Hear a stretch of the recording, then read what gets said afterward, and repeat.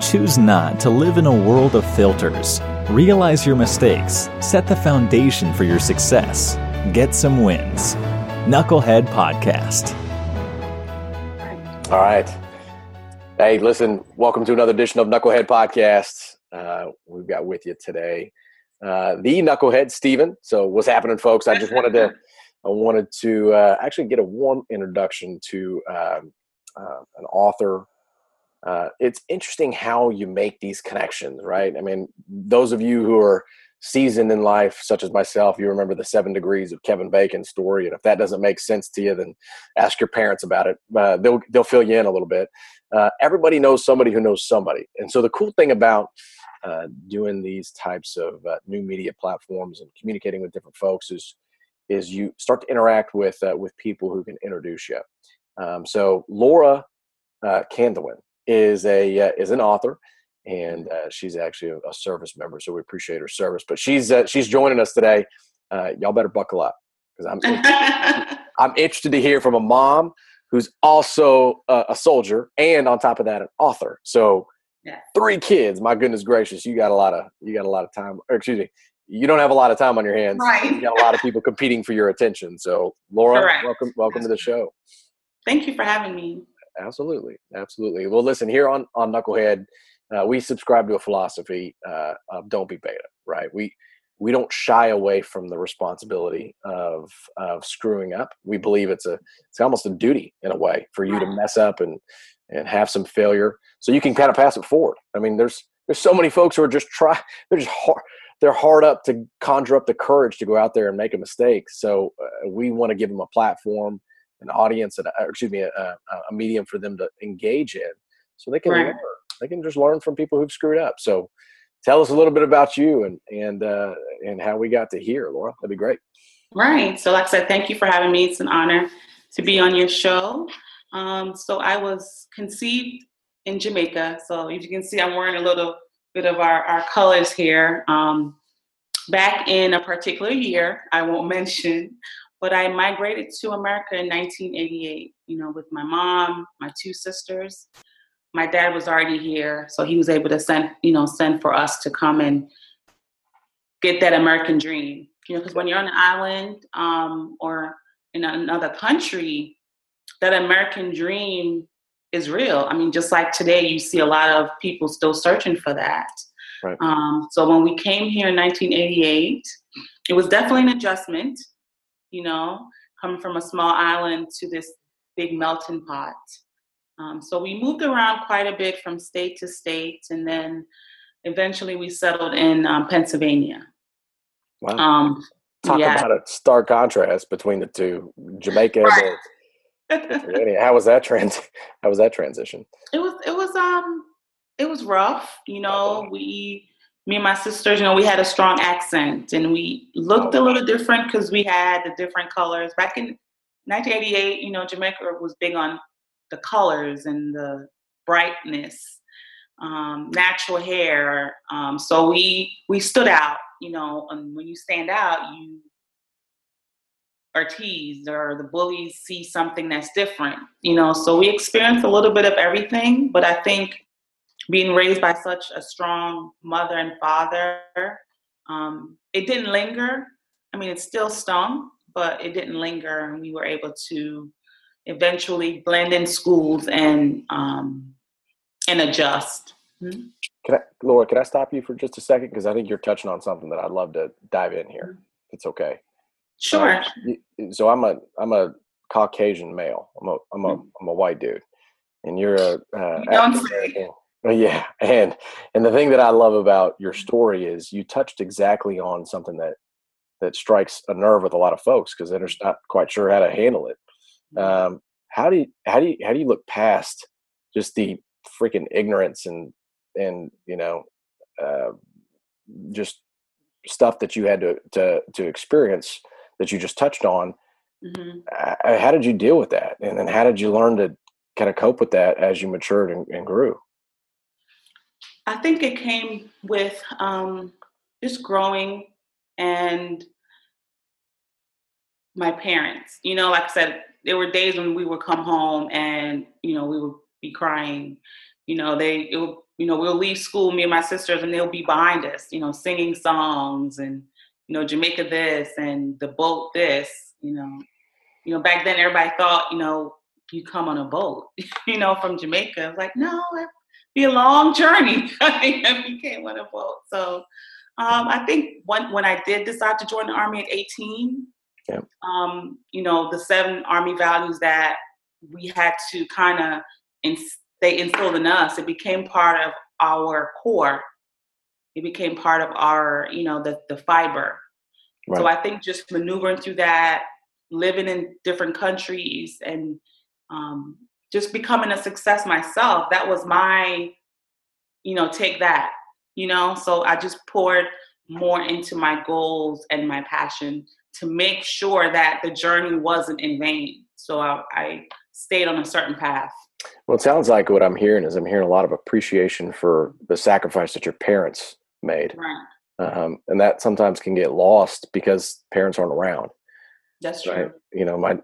My dad, God bless him, he was adopted, right? So his example wasn't necessarily the greatest, but he left whenever I was younger. I moved in with a buddy of mine when I was 15 years old. So I didn't have a dad there to bounce that, I just had to screw up, right? But that was my story. And there's so many other stories that are out there that are similar to yours, where if you had an appreciation for the generation that came before you, or maybe learn from their mistakes or witness their strengths, so to speak, right, you could lean up against them as you're growing and developing and maturing. And it sounds like that led to you eventually joining the military, which is a huge sacrifice for somebody who wasn't born here. That's an incredible, step of service. Right. It definitely was, looking back, I'm like, wow, I made it, 23 years. Joined when I was, this little skinny girl at 18, fresh out of high school, figuring out myself, and 23 years later, I'm still standing. I said I'm now an author. I've written books. I took advantage of the education, have 2 degrees. Not that I'm impressing upon anyone, but I was able to maximize everything that was given to me. And that's what a lot of, I believe, immigrants and people that come here from a different country, I know I and my family, we were so much more hungrier because we didn't have that. So it's like, okay, it was like crumbs. What can I do with that? So it was more of just eating everything that was on the plate for me that was legal and that, something that I can grab on and make it my own, And I know there's a lot going on today with the whole immigration and that American dream, but it's still alive, for a lot of people. Sounds like you don't put up with complaining too much, do you? You don't like. I don't. Not with especially with my kids. Is that right? Growing up in your household, you're like, listen, I don't care if you didn't get enough to eat. You should know. No, I'm just kidding. It's exactly that way. That's awesome. That's awesome. Well, hopefully there's some people who are paying attention to that. They can learn something from it if, in fact, they hesitate on being firm or, having strict boundaries, so to speak. I mean, they're healthy in a lot of cases. So I'm interested in how this led to the development of your story. But before we get into that, give us an example. I mean, tell us about a time when you kind of skinned your knee a little bit, or where you failed forward, so to speak. You put yourself in an uncomfortable position. You got the opportunity to grow, and you just fell flat on your face, and things messed up. Several. Okay, let me pick one. Now, when I first started writing, I was in Iraq in 2000. I want to say 4. It might have been 3. Oh wow! And I was like, you know what? I'm here 7 days a week. You're kind of working, so you don't really have a day off. You lose track of time. So I was like, well, let me write. Let me write a book. I'm in the sandbox. Yep. Other than duty, I have time. So I wrote my first book in Iraq and, edited there. I was wearing all of the hats. So when I published it, it didn't do too well. I had some really awful review that really stung. I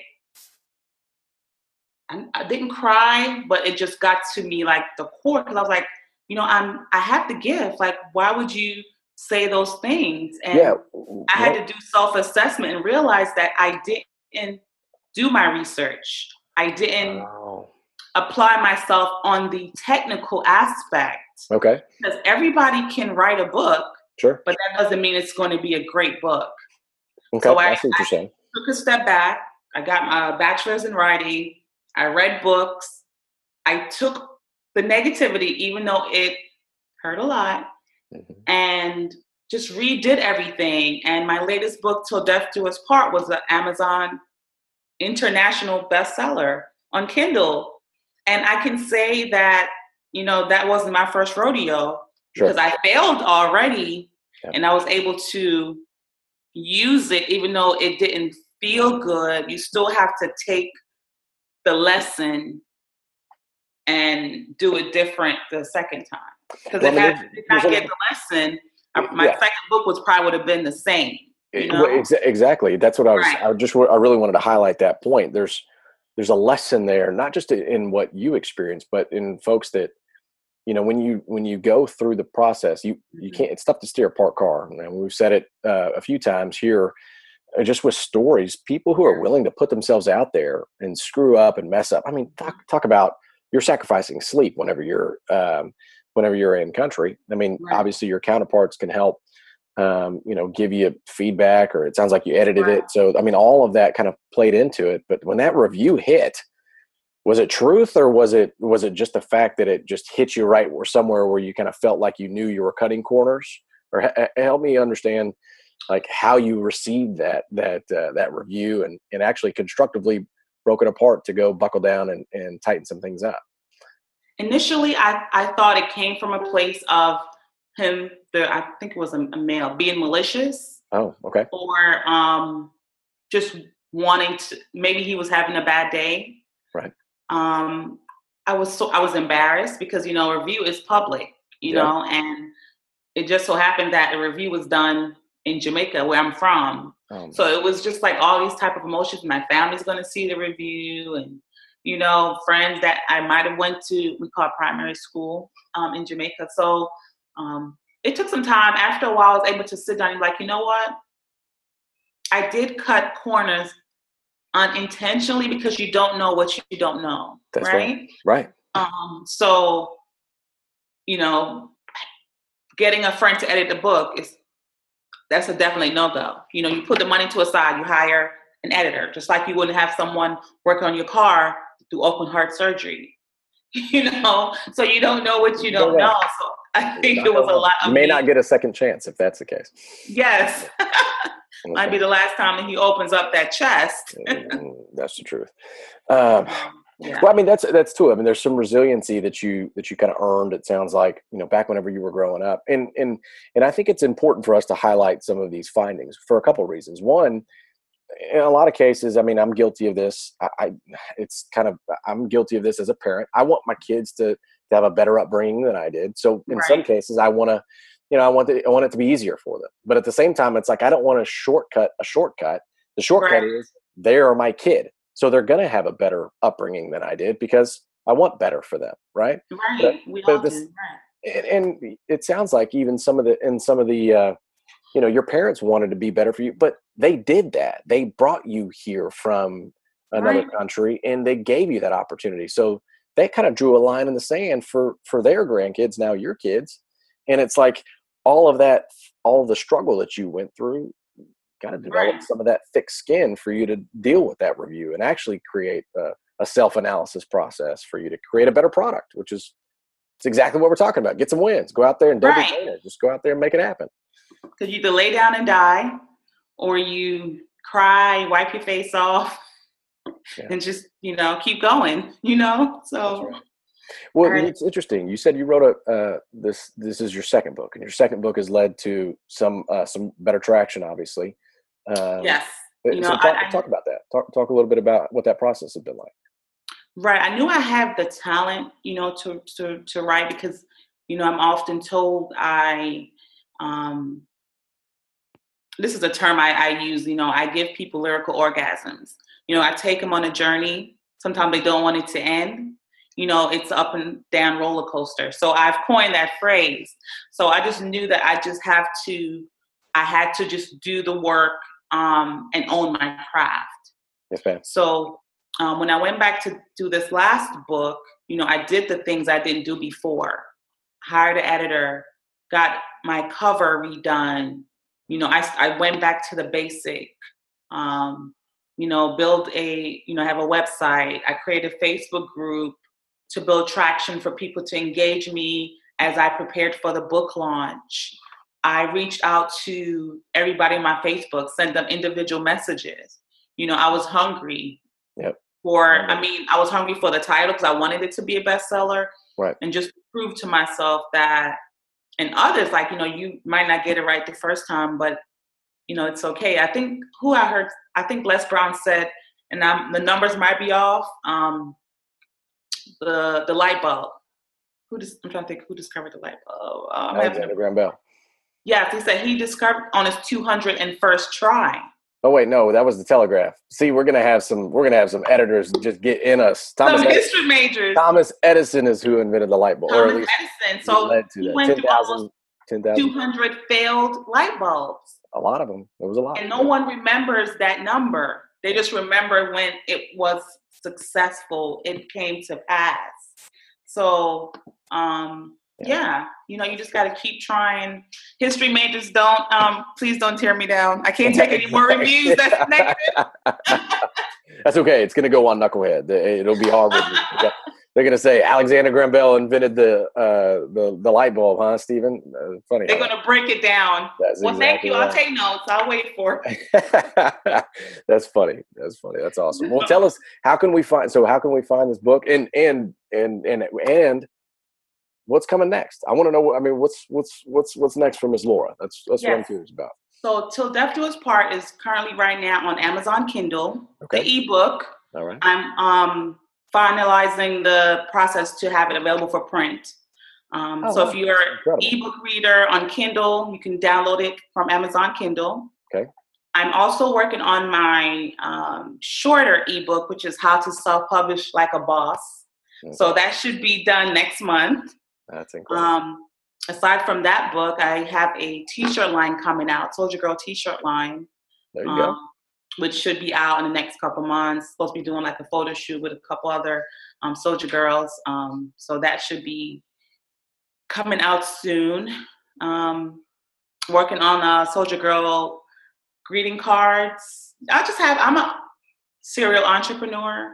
I'm artistic, so I'm always coming up with ideas. But my challenge is to focus on one thing at a time and let that manifest. Sure. Which I never do. That's we're inherently a little impatient, right? Just being type A drivers, so sometimes things just got to develop. It is what it is. But it sounds like what you're doing is you've got inertia, you've got moving in the right direction, and you got a good supportive team. Obviously, incredible family. Married with kids, and that's a supportive group in the military too. So and like I said, people like yourself that's giving me the platform. So it's like. It's a 360 degree. Everybody has to kind of, help out the next person, and then they get the assistance, and it just keeps going, Yes, ma'am.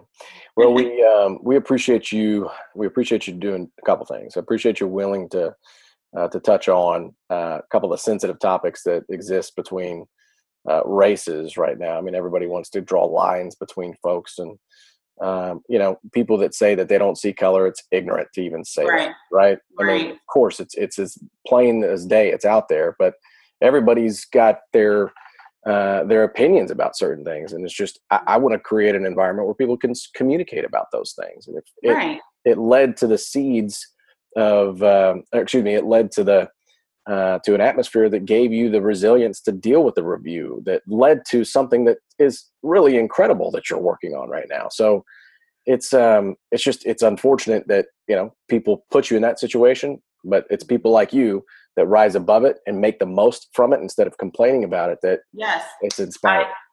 I totally agree. I just want to touch on a couple of things you said. Yes, ma'am. Yeah, that led to me, serving 23 years and protecting those that were unwilling or unable to serve. I get, they can fall on either spectrum. Right. And I think I'm at the age where I can agree to disagree. I wasn't always there, because we do see things from different perspectives. Looking out of a Johari window, our window panel sees, through that window, we see different things. Even you and I might see the very same picture, but describe it differently. And I get that now, because I've, matured and have come so far. But the takeaway is, at the end of the day, we either perish like fools or coexist together. I think Maya Angelou said that. So, and having been where I was that immigrant, naturalized, became a citizen, served, and did all that, yep. I understand that journey. I understand that struggle. So I see everything from a different perspective based on what I have been exposed to. See, we are all exposed to different things, and it's okay. You might not understand my struggle, but just show empathy or understand, agree to disagree, or be silent. I mean, that's how I see it. That's a great thing about America. Yes. We have that freedom of speech to, what is it? It's better to keep one. What was it? I can't remember. Somebody said. If you don't have nothing nice to say, then just don't say it. That's a simple way to say what I was going to say. Yeah, absolutely. It's like it is better. It's so hard for a lot of people, though. But. It is. It really is. I mean, it just is. It is. But it is what it is. It is what. That's my other favorite quote. It is what it is. That's right. We say that in the armed forces a lot. Some don't go right. Well, it is what it is. That's the truth. No, I hear you there. All right. So people can find the name of the book one more time. Till Death Do Us Part. Till Death Do Us Part. Till Death Do Us Part. So it's a love story. It's about Romeo and Julieta. Okay. So it's a Jamaican twist to the Romeo and Juliet. I see. I said so. Yeah. And it's just about how you love so hard that, when one person loves the other person a little bit more, it can be detrimental to the health of the couple or the outsiders. So it's finding that balance between love. Well, not balance. It's just working through betrayal, love, loss, and hope. Because we're either in love, running away from love, or trying to get to love. So we all go through those 3 cycles, right? It's never right now, thank God I'm still in love with my husband. Yay, that's right. Michael. Yeah, right. So I'm in that stage. There you go. That's awesome. Yeah, awesome. So Till Death Do Us Part, LauraCandlewin.com is my website. So, okay, LauraCandlewin.com. How do people spell it? So those of you who are listening, you pay attention here. So www. Laura, Candewin, KANDEWEN. LauraCandlewin.com. Go out there, folks. Support her. That's a service member right there. Yep, absolutely. So, Laura, it sounds like you got Soldier Girl lines coming out, Soldier Girl greeting cards, all types of fun stuff. How to self-publish like a boss. There you go. So coming in next month, apparently. So that's even better. And I'm working on my autobiography, A Soldier Never Cries, which will detail my journey to Iraq and back. So. Wow, that's incredible. So wrote her first book there. The seeds of greatness were planted when she decided to take that review and make it happen. Yes. So, listen, folks, that's essentially a wrap. Laura, I appreciate you taking some time to uncover some of that and talking with us a little bit here. We're excited and honored to have you on the show. Appreciate your service, obviously. Thank you. It is the wee hours. Almost 10 o'clock out there. 10:01 to be exact. Well, let's wrap this right. So, hey, folks, listen. Yes. You heard it here, Knucklehead Podcast. Laura Candewin. See, I'm already messing it up. So, Laura, I told you Candewin. She told you how to spell it. Go there, support the book Till Death Do Us Part. And on Amazon Kindle. And you can always listen to Knucklehead Podcast every Tuesday. You can listen to us on iTunes. If you want to listen to us on Google Play, you're welcome to do that too. Podbean, your favorite podcast listening app. Go out and check us out. So if you want to, we also are on YouTube. Check us out on Facebook, Instagram. We got some videos there and go have some fun. So we appreciate you. Listen, you can't get to where you want to go if you're going to be a beta. So you got to not be beta. Don't be beta. But you also got to make sure that you get some wins. Because if you're just going to go out there and go rip roaring through life, you're going to turn off a lot of folks. You got to make sure that you set some internal goals and set some small iterative steps to get you where you want to go. That's what get some wins is. That's what Laura did when she decided to identify that maybe getting an editor as opposed to doing it herself or having a friend do it was what helped her get it happen or make it happen. So you have these lessons here that we share on Knucklehead Podcast. We share the things that people don't want to talk about because it's not fun to talk about the things that you screwed up. But you know what? That's what we need to share. So that's what Knucklehead Podcast is all about. You can always listen to new episodes. We come out every Tuesday. Laura, we appreciate you being part of this one. And thank you. It's been awesome talking to you.